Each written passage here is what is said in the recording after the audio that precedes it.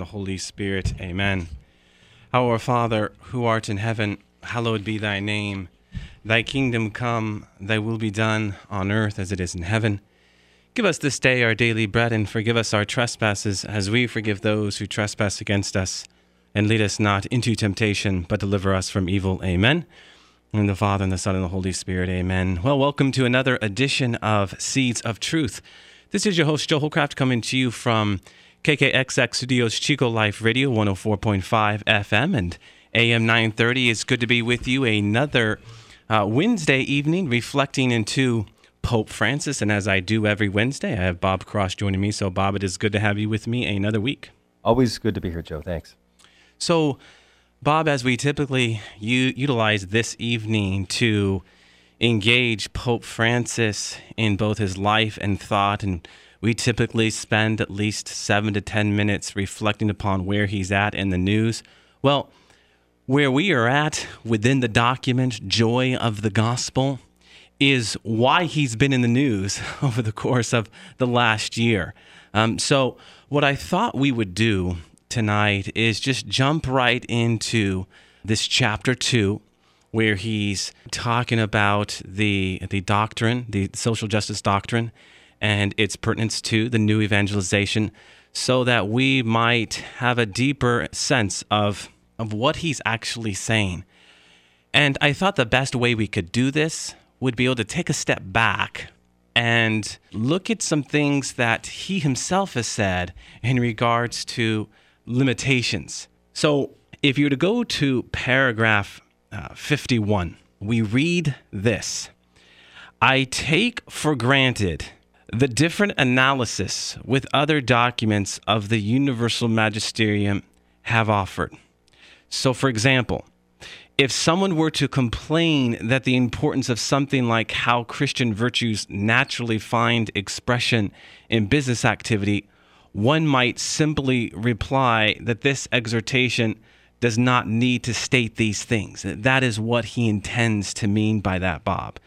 And if you were to, say, go to a document like Centesimus Annus, an encyclical of John Paul II, which was an encyclical written on the 100th anniversary, hence Centesimus Annus, of Rerum Novarum, an encyclical written by Pope Leo XIII on capital N labor, where he gets into a lot of things like the natural virtues that come about in business activity. So you're not going to see him talk about that. There are certain things that he does not get into this document. And what he's saying here is because it's already well established in the teachings of the magisterium of the church. And for all of this, what he's saying, Bob, is that there are some limitations to this exhortation. And here he is explicitly qualifying these limitations. The second would be the emphasis he puts on social doctrine and how it is to be interpreted as no more than an application of what is already established. This is why he says this from paragraph 184. This is not the time or the place to examine in detail the many grave social questions affecting today's world, some of which I have dealt with in the second chapter, that chapter we're going to talk about tonight. This exhortation is not a social document, and for reflection on those different themes, we have a most suitable tool in the Compendium of the Social Doctrine of the Church, whose use and study I heartily recommend. And so we could say maybe a third limitation here, Bob, would be that the Holy Father does not intend his reflections to settle matters definitively or to crowd out contributions from knowledgeable experts. He says in paragraph 202, neither the Pope nor the Church have a monopoly on the interpretation of all social realities or the proposal of solutions to contemporary problems. So when the Pope speaks, for example, about the need to address the structural causes of inequality, he is not thereby endorsing some already existing policy or political platform, as some would have it, but rather drawing attention to a task which he is inviting economists and social scientists to contribute to. So I thought it was important, Bob, to just off the top, and before we engage these important chapters, to speak to some of the limitations that Pope Francis himself speaks to. Well, I think, when you look at his intent of this document, his exhortation, it's about, in translation, is the joy of the gospel. And you have to take into consideration just what his intention was, and he's been real clear. Joy of the gospel means that he feels that many of us in the Catholic faith have become somewhat numb to evangelization or the missionary zeal that he talks about that we should have in terms of reaching out in our world. And until you really, establish that, you have to read everything in this exhortation with that in that context, with that in mind. Mm-hmm. So in order for us to have the right frame of mind, you have to kind of look at our economical way of looking at things, or how we view political situations that relates to social, justice, social issues. Because if we don't have that right frame of mind from a social or a political standpoint to some extent, well, then it's difficult for us to really grasp that joy of the gospel and to understand what the new evangelization is asking of us. Yeah.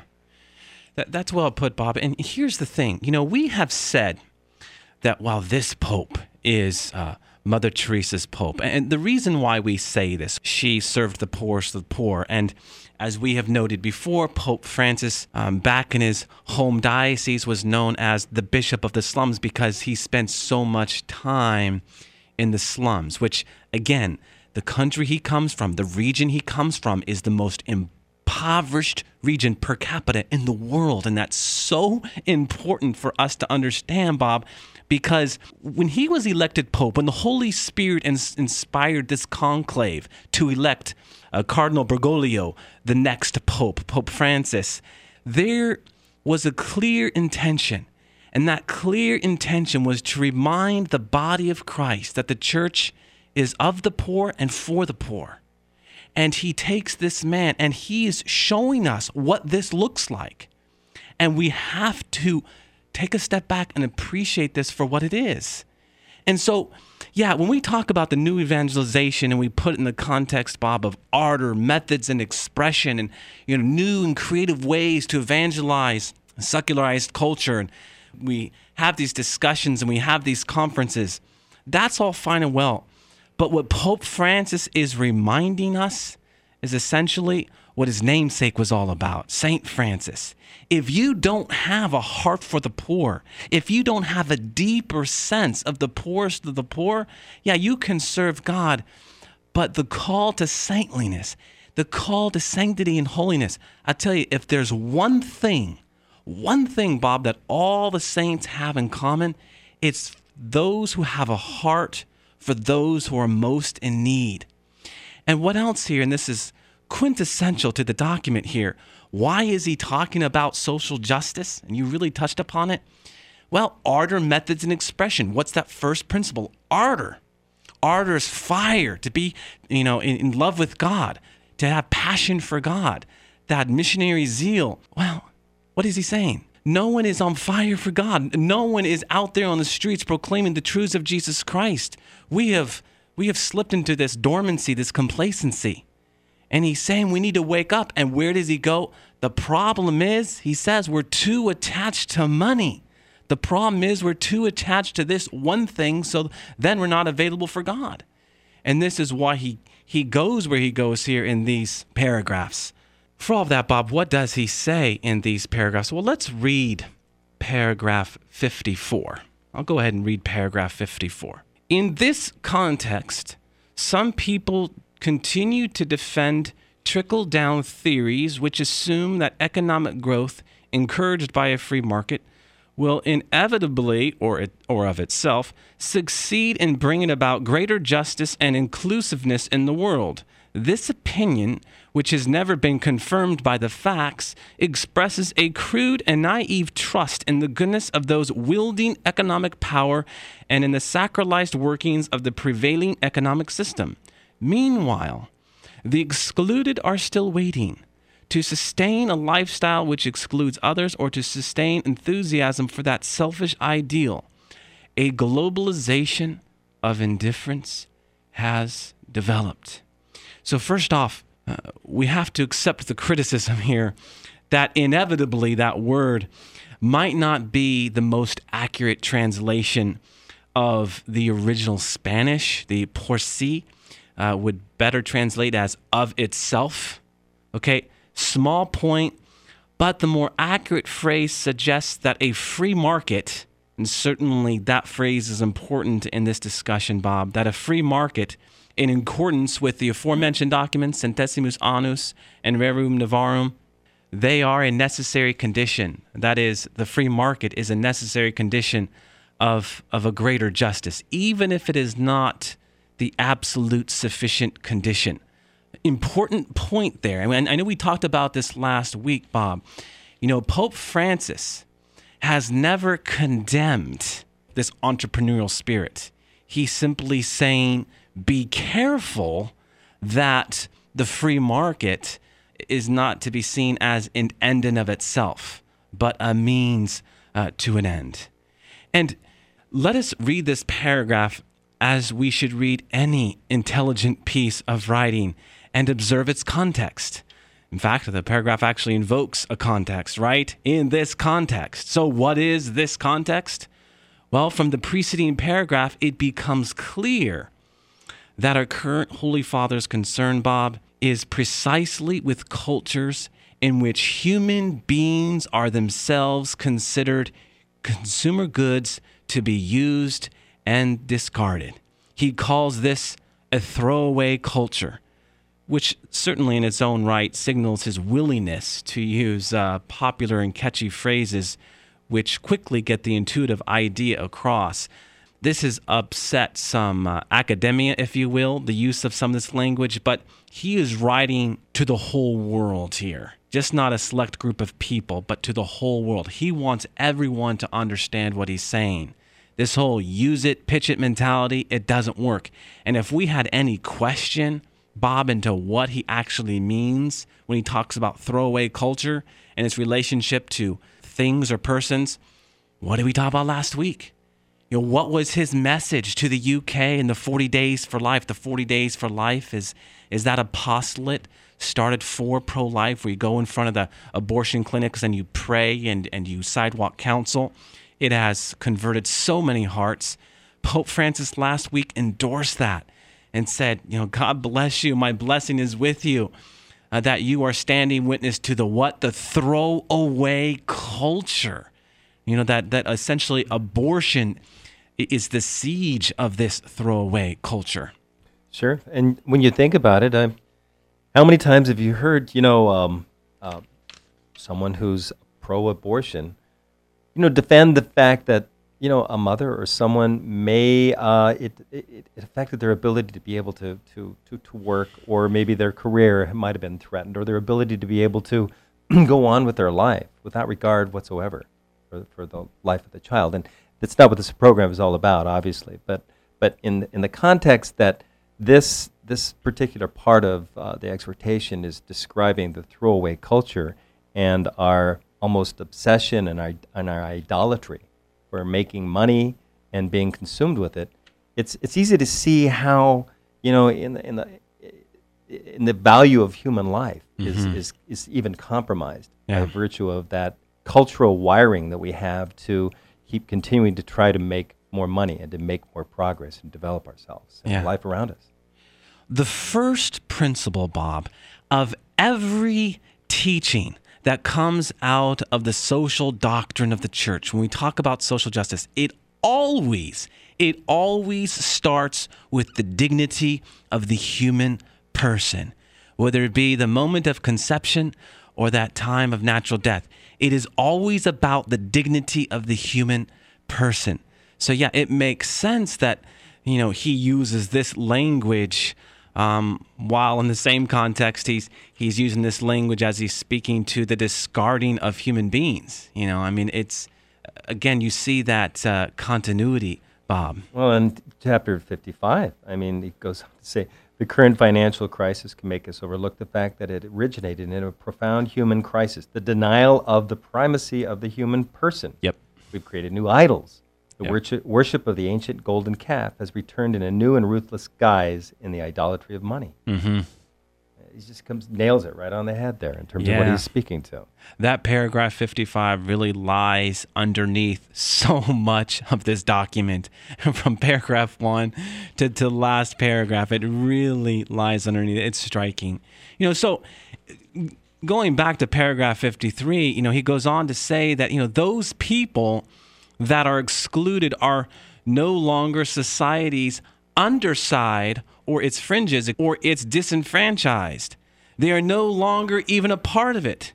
The excluded are not the exploited, but the outcast, the leftovers. Now, that is another striking assertion. A careful reader here, Bob, will observe that when the Pope says that the excluded ones are not properly described as exploited, he is specifically rejecting a Marxian or liberationist analysis of the problem in terms of exploitation and oppression. He is explicitly saying that the problem is different and requires a different analysis and solution. Obviously, the Marxist or the socialist solution of a command economy will not address this different problem. This context of exclusion, not exploitation, is the governing context of then paragraph 54, Bob. And certainly that would be evident in the Pope's words, meanwhile, the excluded are still waiting. We had, some contemporary radio hosts quite critical of this. It is to say that those journalists, those radio hosts that were critical of Pope Francis and his use of trickle-down theory, we all read something and we react to it, as opposed to read it in its context and respond to it. And I say we have to be understanding because I'm raising my hand right now, and I think we've all done that. React as opposed to respond. It's subtle, but when you look at the words he's using, he's actually making an argument against that Marxist socialist thought. So commentators, Bob, have complained about paragraph 54, that trickle down is a political slogan, not a respectable economic term. However, it does capture that intuitive idea exceedingly well. The Pope is not slinging around a slogan to side himself with some political party. I think in the end, the problem here is, Bob, that we interpret the world from a specific vantage point. And that vantage point is often tied to either political affiliations or generally what we think is the right thing to do. We do not go to the thing being said within the context of its source or from the larger picture that it comes from. Everything that we've been talking about tonight, really. We opened up with that discussion on limitations because I think it gives us a deeper sense of where Pope Francis is trying to go. Well, and it's funny. We started out the program by talking about what Pope Francis's intent was with this exhortation, and I keep going back to it early into or halfway through chapter 51, where he's saying he takes for granted the different analysis from other documents, like we discussed. Yeah. But he says he claims only to consider briefly. Isn't it funny, funny how he puts it? It's almost funny because it's created such an uproar. He considers briefly, from a pastoral perspective, certain factors which can restrain or weaken the impulse of missionary renewal in the church. We're talking about the new evangelization, either because they threaten the life and dignity of God's people or because they affect those who are directly involved in the church's institutions and in her work of evangelization. So he's not, again, he's not condemning anyone. He's not condemning our way of life, per se. No. He's concerned about our hearts and our perspective. He's saying to us, essentially, once you begin to put an overemphasis on one thing, i.e. the marketplace, there will be at once a de-emphasis on the human person. That is what lies at the heart of it. He has a beautiful response to those who are critical of his words. And he says this. I thought it would be we would be well served tonight to actually read his response. Gosh, and I read this response, Bob, and I thought this could have been in the work itself, the way he explains this. He says, in regards to Marx's theory being in the document, the only specific quote I used was the one regarding the trickle-down theories, which assume that economic growth, encouraged by a free market, will inevitably succeed in bringing about greater justice and social inclusiveness in the world. The promise was that when the glass was full, it would overflow, benefiting the poor. But what happens instead is that when the glass is full, it magically gets bigger. Nothing ever comes out for the poor. This was the only reference to a specific theory. I was not speaking from a technical point of view, but according to the church's social doctrine. Wow. You know, he is telling us, Bob, that we have been conditioned to think a certain way. When we wake up in the morning, Bob, are we thinking about the problem of homelessness? Are we thinking about those who go without food? Are we thinking about those who go without love? No. We're turning on that radio station to see how we're doing on the market. You know, what's the NASDAQ reading today? What does my portfolio look like today? That's what we're thinking about. And all you have to do is turn on the news. Yeah, I mean, he says, you know, the news doesn't really describe the homeless person who was found, you know, overnight that had passed away. Yes, but yes. Yeah, he references, you know, whether or not the market was up or down. Yeah. You know, and the emphasis is on that as far as our news agencies are concerned. Yeah, it could be put this way, Bob.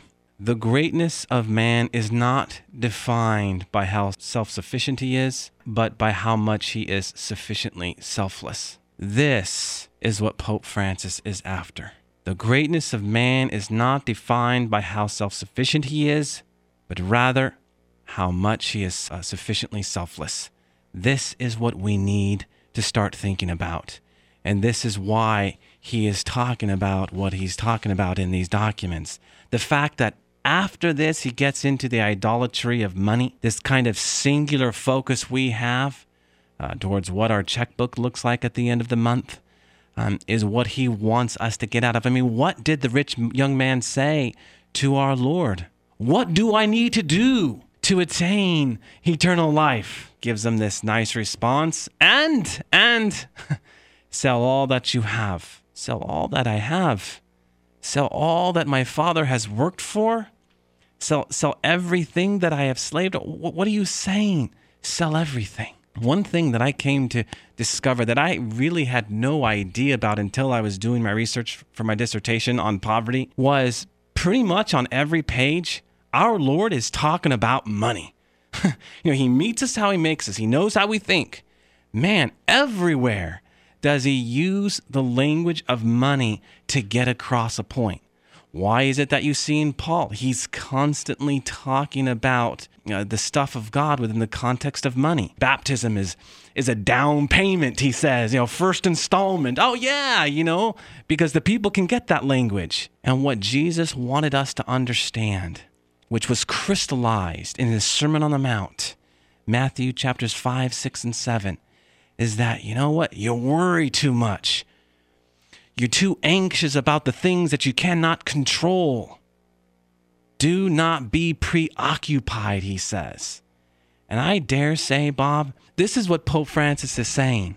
Don't be so preoccupied with the things that you cannot control. Get back into that more vibrant relationship with Jesus Christ. So yeah, and he's going to get into it later in the document when we start talking about new and creative ways to better share the faith of Jesus Christ to those who do not have faith or who might be weaker in faith. Ultimately, you will get that message a whole lot better if you first understand your need for God. That you would long for God the same way your lungs long for air. That's the essence of it. And I know mea culpa here. I too many times, anxiety, stress, frustration, pessimism, I allow those things to creep into my life because I'm concerned with, how my retirement plans. developing. Yep. Or whether or not I'm going to be able to afford the things that I think that I really need. Yep. And you say, mea culpa, and we all have to say mea culpa because he's speaking to all of us, Bob. He's speaking to all of us, Bob. And so that's a wrap. Good program, Bob. I was grateful we had this chance to talk about this all-important subject matter, and we will definitely pick up with this subject matter next week. Let us close in prayer in the name of the Father, and the Son, and the Holy Spirit. Amen. All glory be to the Father, and to the Son, and to the Holy Spirit, as it was in the beginning, is now, and ever shall be, world without end. Amen. And God bless you.